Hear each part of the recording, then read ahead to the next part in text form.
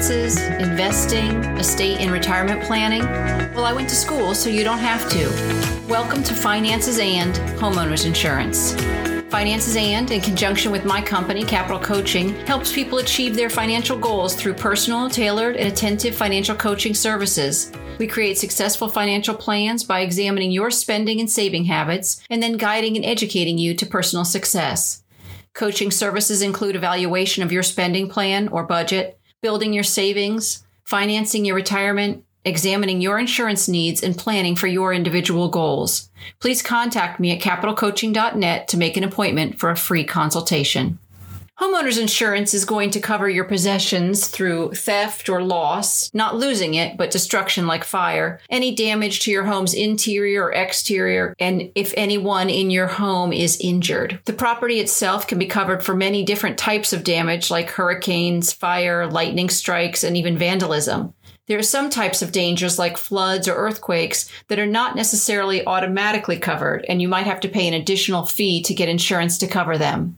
The additional coverage is called a rider, and insurance will not cover your home if you let it fall into disrepair, and the structures not attached to the house will probably not be covered either. This could include things like sheds, barns, or garages. Insurance is purchased so that if any of the former occurs, then you can get your items replaced or repaired. When buying a home, you'll be required to get coverage for the property's full value because if the home is destroyed, your bank is going to want a guarantee that their loan will be covered. I'm going to be talking about homeowners insurance, but renters insurance is equally as important. And although a landlord will probably not require it, they will have insurance of their own on the structure. You don't want to be without a protection plan for your belongings because their insurance will not cover the things that you own. When I was first married, we woke up to find that we had no hot water in the shower. After heading to the basement to check the water heater, we found 8 inches of water covering the entire basement and the hot water heater still sharing its water with us. Some of the items were just floating around on the water itself.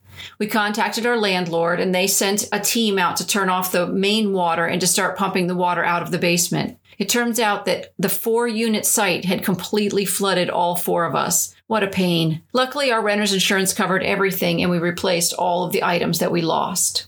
You know, when my son-in-law was in his final year of college, his apartment actually caught fire while he was in the shower. He literally had no time to even grab clothes to wear when he escaped the building. He essentially lost every single thing he owned. And like so many in that situation, some of his things were literally irreplaceable. Luckily, he did have renter's insurance and was able to buy back many of his belongings. He is now extolling the virtues of renter's insurance to others.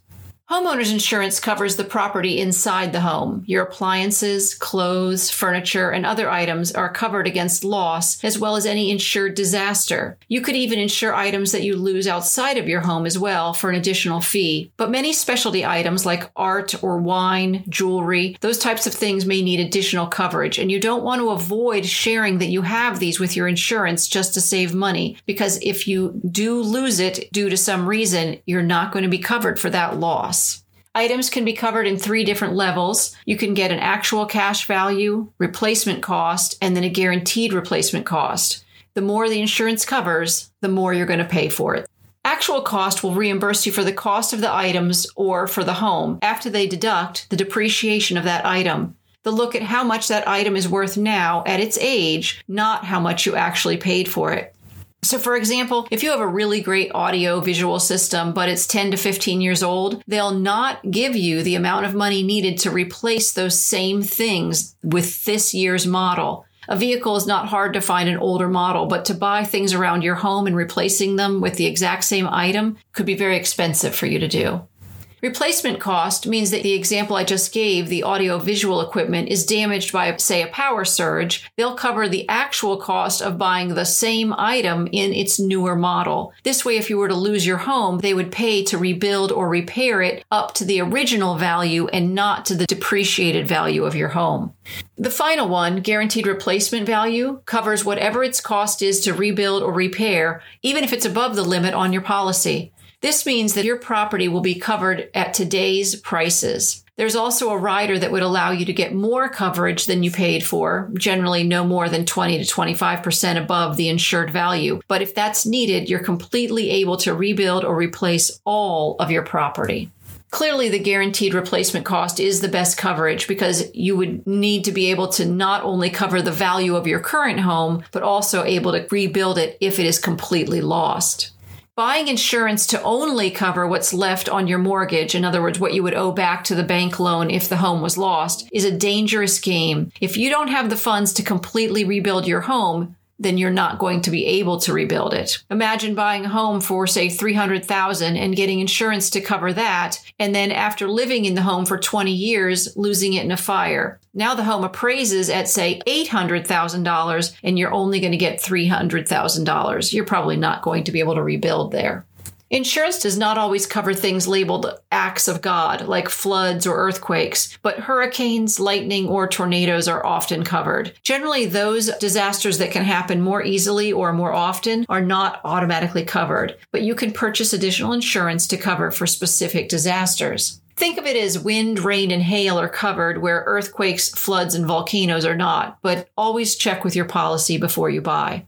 Other optional insurance coverage you may want to consider is for sewer and drain backup or even loss due to identity theft. My own home was broken into and electronics were taken. All my items were covered, but to save on my annual costs, I chose a high deductible, so my out-of-pocket costs for that loss was high. Deductibles are what you pay first due to a loss before the insurance pays. The more you're willing to pay at the time of each loss, the less you'll pay in your premiums. If your deductible is, say, $500, imagine if the damage is $5,000 to your home. You would pay $500 and the insurance company would then pay $4,500. The more you're willing to pay in a deductible, the less you're going to pay in your premiums. But if the damage is less or near than the amount that you need to pay in repairs, you'd have to pay your deductible, and then you may choose to just pay the whole amount so that your premiums won't go up. Because each time you use your insurance, you can expect that the amount you owe annually will go up. It may seem silly, but the less you claim on insurance, the less it will cost you. Since claims cost the insurer money, they reward you by not charging more in premiums. Too many claims, and you may actually get your policy canceled. Another type of insurance you can, and you probably should get, is personal liability for damage or injuries around your home. This policy protects you and your money from lawsuits filed by others against you. This covers your pet as well. So no matter how sweet your pet is, if they bite someone else at your place or theirs, you will be covered for their medical bills. If you visit a friend and you or your kids breaks your priceless clock, your liability will cover that cost. And if someone slips and falls in your home or on your property, you'll be covered for their pain and suffering as well as their lost wages. A fairly common umbrella coverage, it's umbrella because the coverage is above your homeowner's insurance, is often for around $1 million.